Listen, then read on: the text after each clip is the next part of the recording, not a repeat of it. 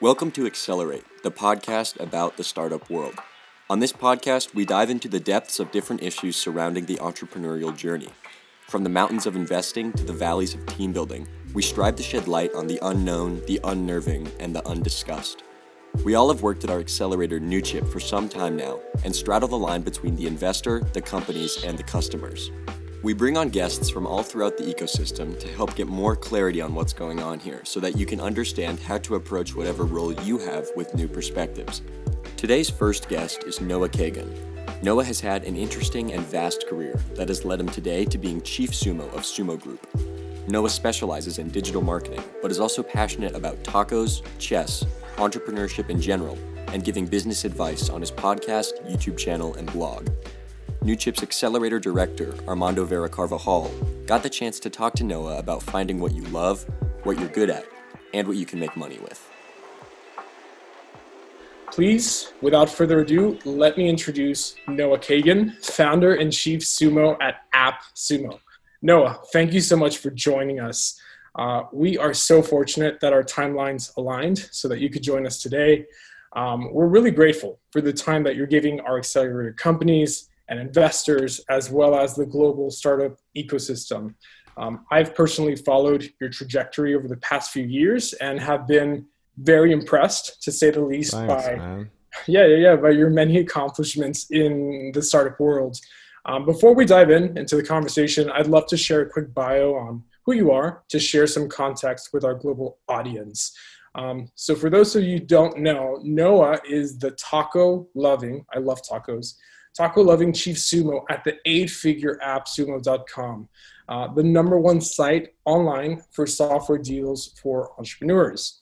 Before AppSumo, Noah was employee number 30, that's 30 at Facebook, reporting directly to none other than Mark Zuckerberg. Also, bonus points for him being number 4 at Mint.com, was acquired by Intuit. Currently, Noah is focused on helping entrepreneurs overcome fear and find success on their business journey at youtube.com/okdork. Please subscribe if you aren't already following him. He also has an amazing podcast, Noah Kagan Presents.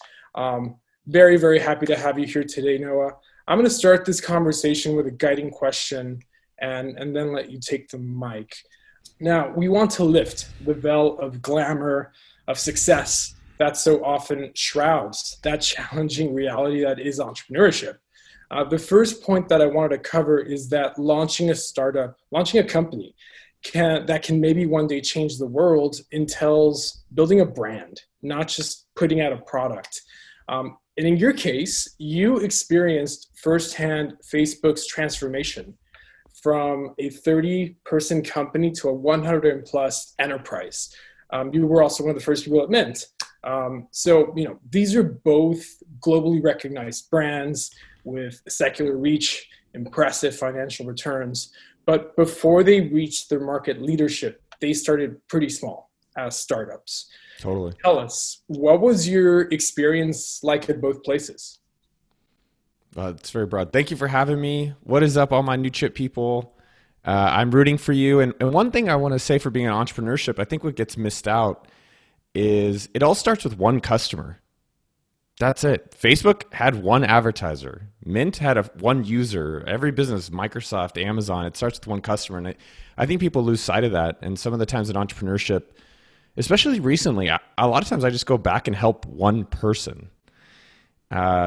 And so those experiences, I think what's really interesting career-wise for myself or just entrepreneurship-wise is what are the tidal waves that are happening and how do you get your surfboard in there? And I think I've done a really good job in my career finding the waves that I just enjoyed. And I think that's missed in entrepreneurship, which is, hell, that's an opportunity. Let me go copy now, do a delivery gig business. It's like, well, do you really care about that? And so for me, I think with those experiences, it was number one, I was following stuff that I was interested in and actively passionate about. And secondly, the market sizes were gigantic. I mean, personal finance, you care about money. I care about money. It's a pretty big problem. And the experiences were wild, man. I think if you've ever been a part of hyper growth, it's an amazing thing. And I think especially a lot of startups out there, what they struggle with is that they're trying to push their ball up the hill. And they're like, hey, you really need this service. And the question is, do they really need it? And I think coronavirus at this time period has been amazing for businesses to say, hey, are you important or not important? And I think what I realized being at those two businesses is market size was big. I was interested in it, and people were desperate for what they had. And I think that's something as people are thinking about doing their own businesses, is this something that a specific group, a small audience is desperate for? And I think a lot of people miss out on that. One other thing I would say, just marketing wise, that no one's going to do it. Hopefully you're going to be the one that'll do it out there. But the reality is that both those businesses we started very niche, and everyone starting out doesn't do it. But maybe one person I'm hoping will be influenced to get it done today, which is at Facebook they started with Harvard, and at Mint.com we started with personal finance bloggers. So there's a lot of different components of being those experiences, but those are some of the highlights. Thank you. I mean, that's amazing. And diving a little bit deeper, you've been very open online about your experience, specifically your partying with Facebook. There's even an article that you wrote titled Why I Got Fired from Facebook, a $100 million lesson. Tell us a little bit more about the events that led to this outcome and why you ultimately think that Facebook made that right decision, and what are the lessons that entrepreneurs can derive for their own businesses and their teams? Well, I would fire the weaklings. Yeah, I mean, fire. One of the things I think about in work, but I think about in my relationships, I think about my friendships, is what does impressiveness mean to you? And at the end of the day, a company is built by two things: software or people. And at some point, you are limited by the quality of the people around you. And at Facebook, I think there's different, at every business, there's different people for different times. And especially if you're just getting started, I think I call it, there's 3 stages of hiring. And that was, one of the big takeaways for me. So when you're hiring people, stage 1 is, do they have a brain? So that's the first one. Stage 2 is, do they have a smart brain? And then stage 3 is expertise. And that is the evolution of hiring. And I think if people can get better at finding greatness to work with, that's going to separate the companies who are going to do okay versus the companies who are amazing. And so at Facebook, I don't think I was able to scale with that business. I remember we had a meeting. There was 30 people in a meeting. The company size was 150. And in my journal, I was reading it a little while ago, and it was like, I can't believe we have so many people here. Why do we need all these people? And I think that was just more about myself. And so I'd say the advice I'd recommend for everyone out there is just, if you've worked with anybody ever, male, female, animal, whatever it is that you've been impressed with, keep in touch with them. A lot of times if someone's been a good salesperson to me or a good marketer to me or a good business development person from another business or another startup, I try to think, all right, let me at least file or keep them in contact, because you never know. The internet is a small world. So I'd say 1, build your network, and not even build your network, just notice greatness. And 2, whatever you can do to be around it or work with it and impress yourself and be around impressive people, the better. One thing that you also, that really stands out from your story is that transition that Facebook went through that very few people will have a chance to ever experience. And you got to experience that, going from 30 to 150 plus as a company. You mentioned a little bit earlier that you would just zone out in those big group collaboration meetings, all the tracking processes that had to be created to basically scale an organization were just boring. And we can all agree that we just want to build things. We just want to make things work and look great. Tracking them is a very different thing. However, this was a very necessary step in the development of Facebook from basically a small business to the behemoth that it is today. Would you share your thoughts on how startup founders should think about the cultural impact that comes with rapid growth and scale, especially when it will affect some of the earliest employees? Well, I think most of the people I'm assuming in the audience are not at hypergrowth, and they're struggling. in my opinion. So in terms of the things around culture and expectations, I think a few of the bigger takeaways that we still use in Sumo Group is, how big is your vision? Mark's vision in 2005, when I was there, which is now 15 years ago, was to connect the whole world. And it's interesting because you will be as big as the vision that you think. And a lot of people are like, we're going to do this thing. It's like, well, all right, that's not very appealing. Like we want to be the number one place online to help all entrepreneurs have success, right, at AppSumo. And that's pretty damn big. There's a lot of people who are entrepreneurs who want to be entrepreneurs. And I think a lot of people don't really have as big of visions. But on the flip side of that vision, I also don't think they're solving important enough problems for people. And connecting people turned out to be a very interesting problem that everyone once solved. And so culturally, I think what Mark did was that he convinced a lot of people that this is a big problem. He got people who cared about that problem. And I think what Mark did, and this is something I think about a lot, is like, what's the expectation of your culture? And so with Sumo, we call them Sumoisms. There's an expectation of excellence. And so what is it that you stand for in your business? So one of our Sumoisms is good versus great. And so thinking about that, it's like, well, what if that's something I think what you have to think about for yourself is, where do you want to go and what are the expectations for how you're going to behave? And for us, it's like, is this something good we're doing or is this something great? And it's a nice way to kind of say, what are the values of your business? One of the things that we've been saying in our company a lot of the times, and I think this is very relevant for anyone in a startup today, is what are you going to be number one in the world at? So it's going to be hard to out Facebook in the way that if you go heads up, or out AppSumo and do AppSumo. So it's like, well, AppSumo, what can you be number one at? SendFox, number one email marketing tool for content creators. AppSumo, number one site online for software deals. So for you, what are you number one at? And I think what that helps do is figure out who your audience might be, and more specifically, and that's something that we think about a lot. And how do you have an advantage for that? And I think a lot of people are just like, well, I'm going to just compete. It's like, well, why don't you just try to figure out where there's no other competitors? Yeah, that blue ocean, creating that opportunity. Noah, you've gone through experiences obviously with Facebook and Mint, but now you're with AppSumo. You've gained a lot of experience there. Tell us a little bit more about the steps that you took to build AppSumo, and also the big why. Like, why after all that you're doing this now? So why AppSumo? My original intent of AppSumo was I wanted to make $3,000 a month and then go work on the beaches of Thailand. That's my fantasy, man. And I'm going to go back to Thailand again in October. That's the plan for now. But I think the why, a lot of our career is finding the things we don't like to do. Right? I always think of life as a buffet. You're like, let me try that one. Let me a little dab. Like, it's true with business and marketing and things of that nature. After trying different jobs, like I interned at Microsoft, I worked at a popcorn stand, I worked at Macy's and bed sheets. My first job was a cubicle at Intel. I was employee 1476599. It's my employee badge number. And after, maybe 10 years of doing a lot of things I didn't like, I think it led me to what I do like. And what I love is entrepreneurship.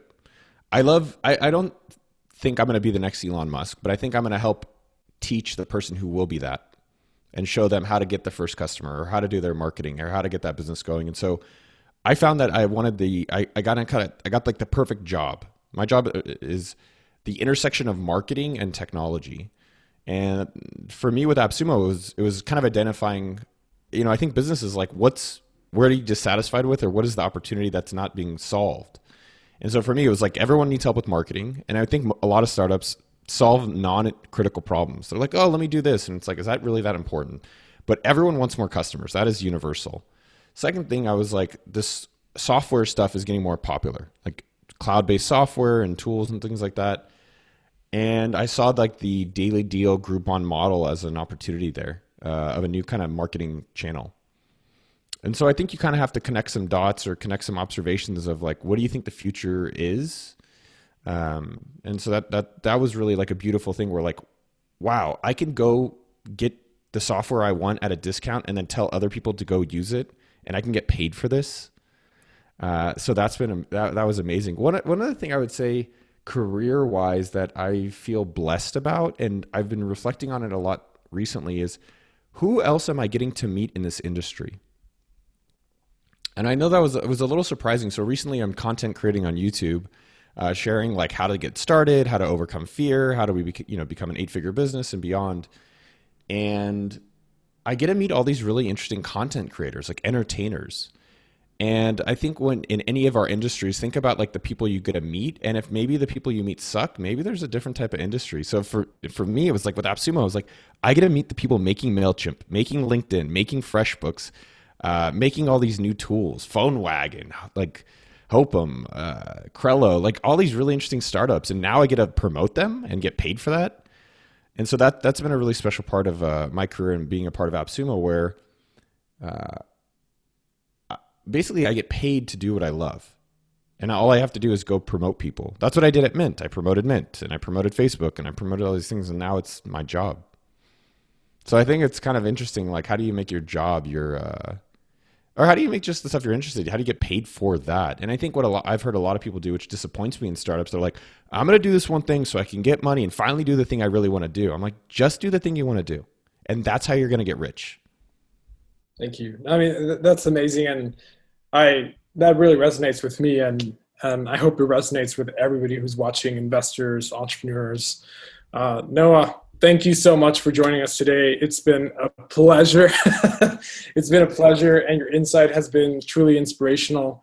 For everybody who wants to follow Noah, follow him online. Check out his company website, appsumo.com. Yeah. If they have phones, like get out your phone right now, go to appsumo.com, give your email address, and you'll get tools to, learn and grow how to grow your startup. And then make sure to subscribe on YouTube, Noah Kagan.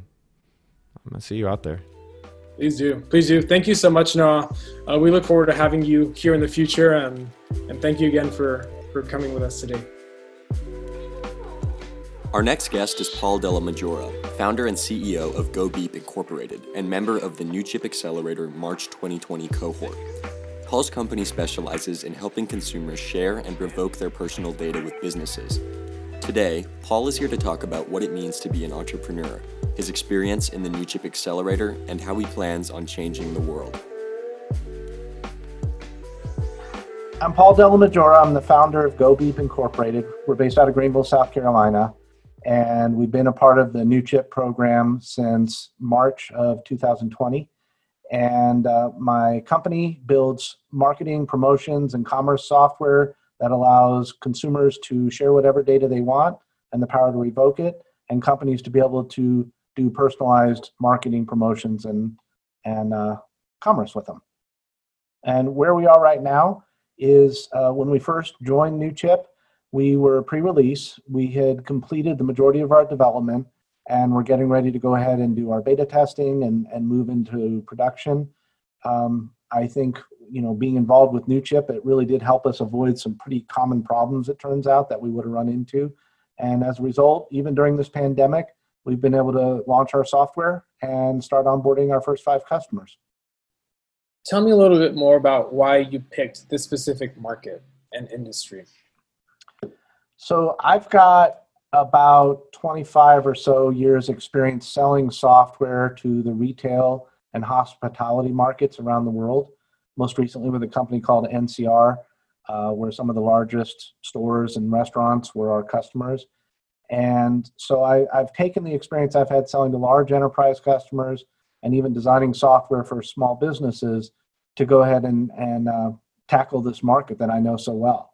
And we decided to start off with wineries and craft breweries because for several reasons. One, it's fun. It's a lot more fun than selling to a Waffle House. But it also has a very quick sales cycle. So it allows us to prove our product market fit, and it allows us to attract talent that want to be in that industry. Tell me about the entrepreneurial path, because you mentioned many decades of experience in the industry. Now you're an entrepreneur. Walk me through what led you to become an entrepreneur and focus on the why. Sure. So I have been working in large companies or companies that became large companies most of my career. Companies like Cisco Systems, I was one of the first 1,500 employees. And when I left, I was one in 40,000 employees. And after leaving Cisco in 2003, I actually started my first company. And so that was my first venture into entrepreneurialism. It was an electric guitar and bass manufacturing company. And we actually did pretty well. And the business eventually folded. And so that was kind of my on the streets MBA on what not to do when starting your own business. But then ever since doing that, I always felt like I had ideas and I had execution experience that was being wasted in these larger companies. I was solving problems that, frankly, not many people cared about. The customers cared about it, but the companies maybe didn't care about it.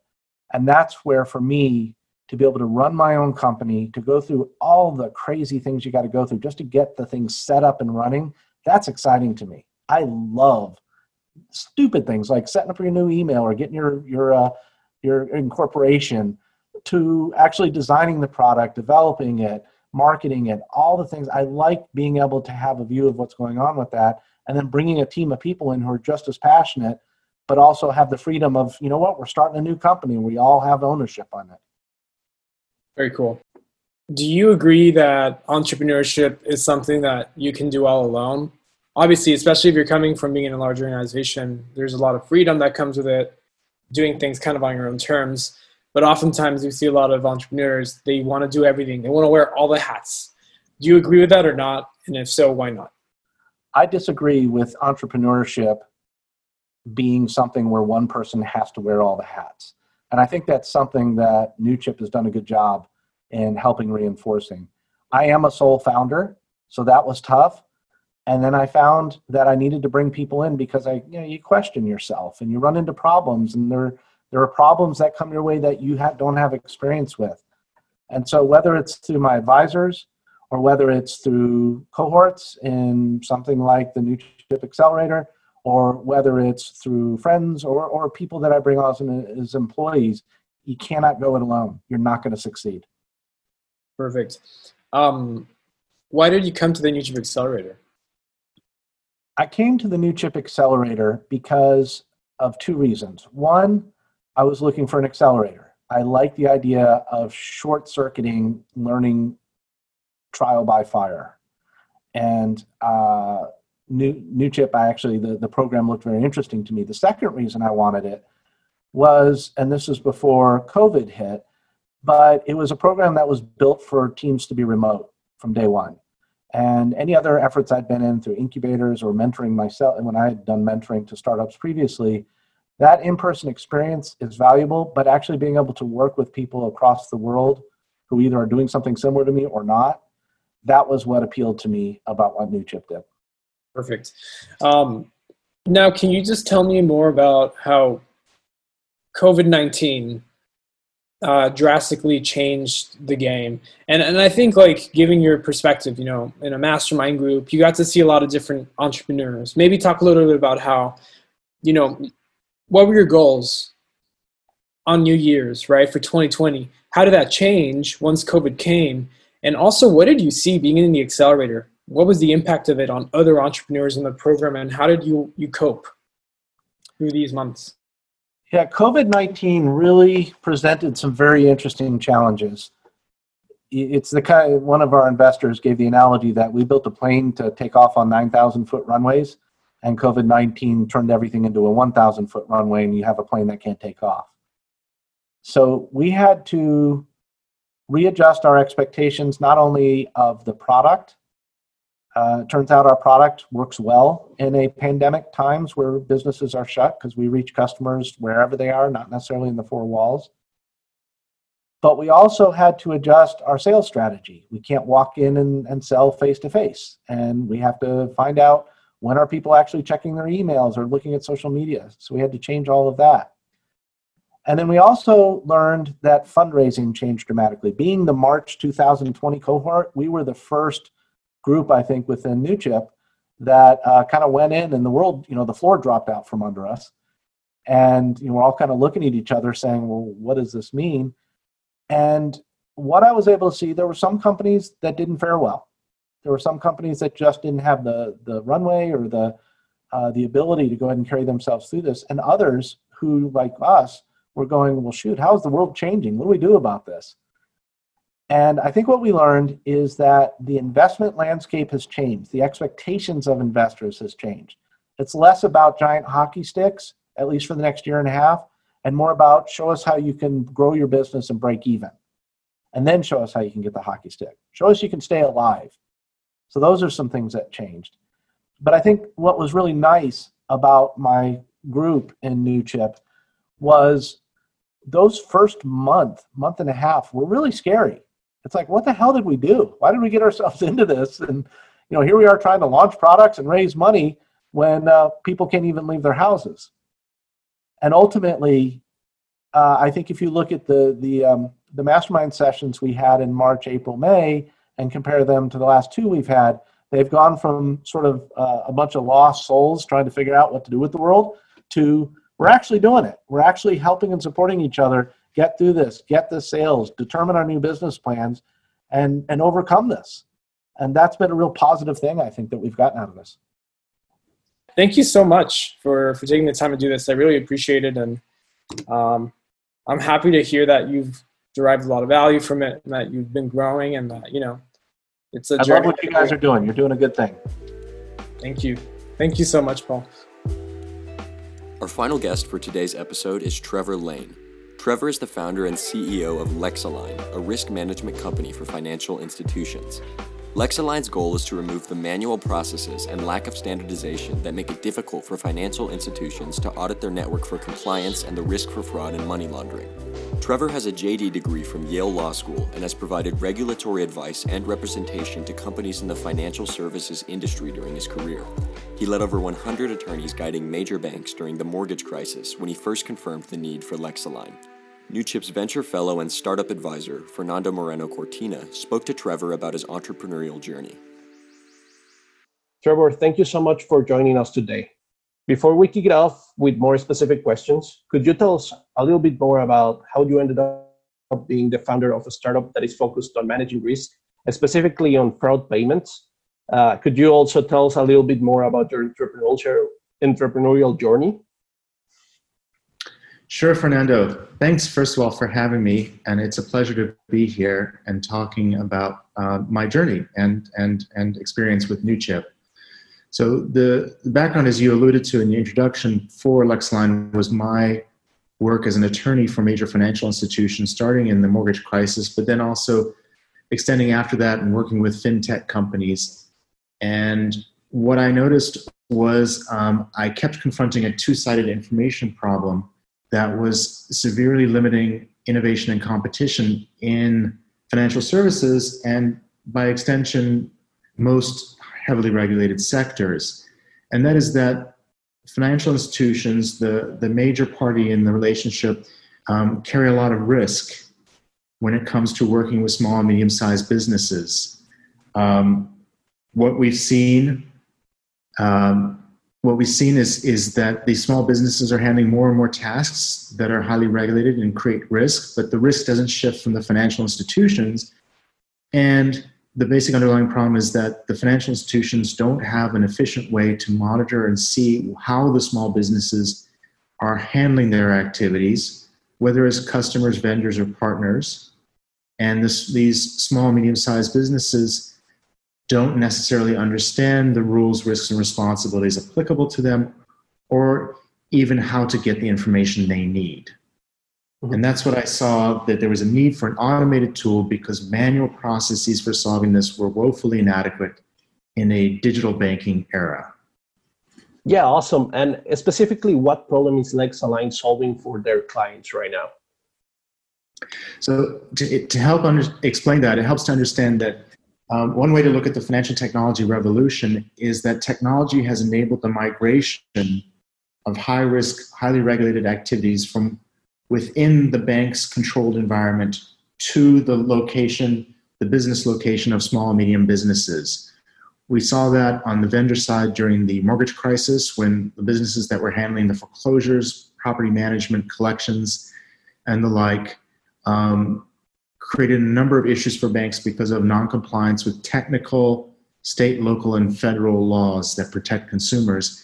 And we've seen that ever since then in the incredibly rising levels of payments fraud that is attacking customers, small and medium-sized business customers of financial institutions who are handling their own check deposit or ACH or wire transfers and don't necessarily understand the risks, the rules, and the responsibilities that go with those activities.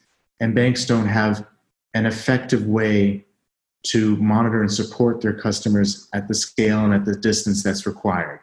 So that's the problem that Lexilon is handling by automating a basic expert manual process that both diagnoses and supports small and medium businesses in their processes and activities and sophistication, and at the same time reveals to the financial institution where its risks lie across a network of customers so that their risk management becomes proactive, targeted, scalable, and ultimately routine.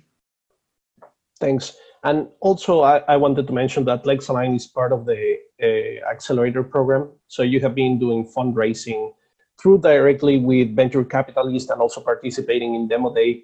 In these activities, what were the biggest challenges you faced when fundraising for your company, Trevor? I'd say the biggest challenge that we faced recently, and especially during the program, was that it happened to coincide with the COVID shutdown. And that caused the first cohort that we were really targeting for early stage financing, and those are individuals and angels, to really decide to sit on the sidelines during this time and wait to see how things shook out. And so we'd had to adjust and focus more on VCs and corporate VCs during the program. And I think that was the major challenge that we had, is adjusting to the COVID era and the fact that the funding sources that we had targeted going into the program ultimately was not going to be productive, not just for us, but for most companies. And then trying to find the right institutions that could understand what we were doing, that understood the magnitude of the problem that we were solving and the magnitude of the opportunity. And I would say that we have been helped, particularly in participating in the demo days. The virtual demo days that we've participated have generated interest. And we have gotten some great introductions through those. And so we're very appreciative of that. You just talked about how the COVID-19 situation affected your fundraising process. Could you tell us a little bit more if the COVID-19 situation affected your internal processes and your company, and also the connection you have with your clients? I would say it did, because as a fintech company, we sell to banks, and in the COVID and the early months of the COVID era, banks became incredibly preoccupied with helping their SMB clients stay alive and shift to a remote working situation. Where they themselves, their business was dropping off, and so they had a number of problems. Those businesses had a number of problems meeting their credit requirements, et cetera, and also learning how to work remotely. And so what we saw is that a lot of the banks, from small to the largest, really became internally preoccupied with helping their customers and then processing the SBA loans, the PPP program that the federal government issued. And so that caused a lot of institutions to kind of go dark on us. At the same time, it helped institutions understand, financial institutions understand, how we could be helpful in a remote working environment, and how it helped to automate processes, particularly processes that involve otherwise visiting customer sites or interacting with them live. And so we have received a lot more high-level interest from major financial institutions, and have capitalized on that to get a number of conversations going with some of the largest financial institutions. So I think it's been mixed. I think the net effect might become positive, because the crisis has caused businesses generally, but we've seen particularly financial institutions to understand the importance of technology going forwards in working with their customers remotely. And the PPP program has certainly helped financial institutions bolster their balance sheets with funding. And we foresee that a lot of those financial institutions are going to want to spend on technology. So this could be a good time going forwards, provided that we survived. And its survival has really been the name of the game for fintechs in the last few months, and we have certainly had to cut back on our assets and on our spending in order to do that. Absolutely, thank you. And specifically, I wanted to ask you, as a founder that is almost done with the accelerator program, do you have any advice for companies that are about to enter the accelerator program or are considering applying to it? Sure, I think there's a huge value in the accelerator program that's only going to grow over time. I think even in the time that we were in the accelerator, we saw rapid improvements and growth in the platform. And I would say the value is really in engaging with it. Not just the passive learning that you can do, but actually engaging with the team, engaging with the mentors and others who are leading the conversations, and with your fellow fintech entrepreneurs who are engaged on those meetings, but the actual NewChip staff, because the actual NewChip staff have a very important role as a go-between for, on the one side, the companies that are in the accelerator, on the other side, the VCs and other individuals and entities that are looking to be introduced to interesting companies, and you never know who you're going to meet. And so I would say, engage with it, engage with the staff, the NewChip staff, as much as possible. Yeah, that's great advice.